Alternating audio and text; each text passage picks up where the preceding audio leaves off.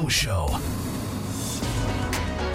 The smartphone, it's everywhere. So much so, it may be called a digital distraction that's driving you and your loved ones apart. Sexuality counselor Ian Kerner recently wrote an article for CNN Health called "Your Smartphone May Be Powering Down Your Relationship." He asked, are you spending more time with your smartphone than you are with your partner? Guys, does this bother you? I mean, I see it all the time. I even saw it on the walk to the show today. I walked past people having brunch, and they were sitting there on their telephones not looking at each other. And I want to ask you, is this something you allow in your relationships, whether it be in the beginning, middle, or end of it? You mean in person, right? Yeah, of course. If you're sitting with me, and I believe... No, brunch when you're No, not at the same with restaurant. Smartphones and relationships. Shut up. I mean, I kind of make a joke out of it half of the time. If I'm talking and someone picks up their phone, one of my best friends used to do this all the time. Be in the middle of talking to someone, they'd pick up their phone. I would just stop talking.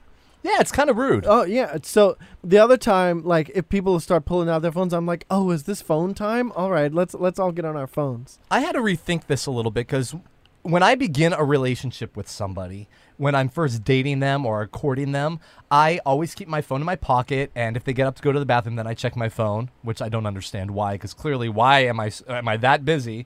But I respect them enough to keep it in my pocket. And then I realize as I get to know somebody, even friendships, as I get to know you more and more and more, the phone starts coming out more and more and more till the point where, the moment I get to a restaurant, I take it out of my pocket and put it on top of the table. Ooh. And I realize, regardless if it was the beginning of a relationship or middle or end of a relationship, that person deserves your full time. So I don't think you should really keep the cell phone there. It is a distraction. No, It also says, honestly, this is more important than you right now. That's what the message is. Totally. Well, then it's not the phone's more important. It's everybody else is more important than you are right now. And I think the funny thing about it, I try very hard not to have to look, like you said, when someone goes to the bathroom, then you check your phone. So I have that impulse. So I consciously try not to during the day look at it. The problem is people expect that you are looking at it right away. An immediate response. Yeah. Yes. So why didn't you call me back? I'm like, I haven't even listened to your message yet. They're like, Right. why? Well, I'm not going to take it personal because it takes you forever to get back.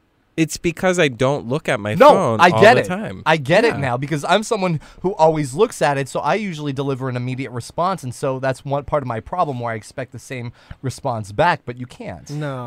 I remember living in the 80s. We did not have an answering machine when I was growing up. We had a phone in the kitchen with a long cord.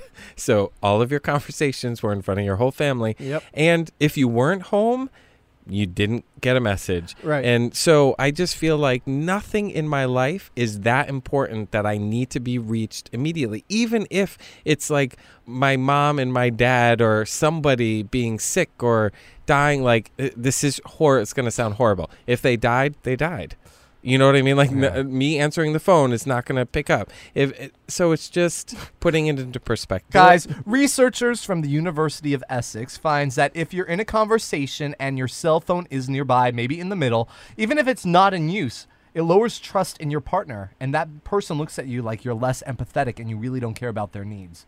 It's a huge psychological thing. It's like if you were sitting here talking to me and I was just like looking at my iPad, you know? But you are looking at your iPad. Yeah, but I'm listening. I know how to multitask. Actually, we should do a segment on that because I just read this article that no one can truly multitask. That is absolutely correct. You Unless- cannot truly multitask because then you fail. You're not failing as at one of them. successful. Yeah, you're not as successful with But- all of them. Yeah. Although with no, truly, like Tasks. all Yeah. the tasks. Yeah. But although women apparently are more successful at multitasking than men. I want proof. Whatever. I'll get you the article. Wait, Thank can I you. go back to the cell phone thing? Sure. I'm finding that my responses, as we're talking today about different topics, always comes back to the individual. We talked about condoms, and to me, I think it's about how someone feels about themselves. I think it really comes down to why do we feel like we need to be available to everybody in our life 24/7? it's a society thing right now. I don't know But what. why? That's my question. I don't have an think answer. It's because but- it's actually possible at this point, and until we go all the way until the overload, then it'll backlash. It goes back to and- what Jason just said. It comes down to being an individual, and sometimes an individual reaches a point where they say enough is enough, and I have to create boundaries. And Right. I personally have come across that line myself, where now I have boundaries too. I worked on it when I was in therapy. I do it with a lot of the books that I'm reading now.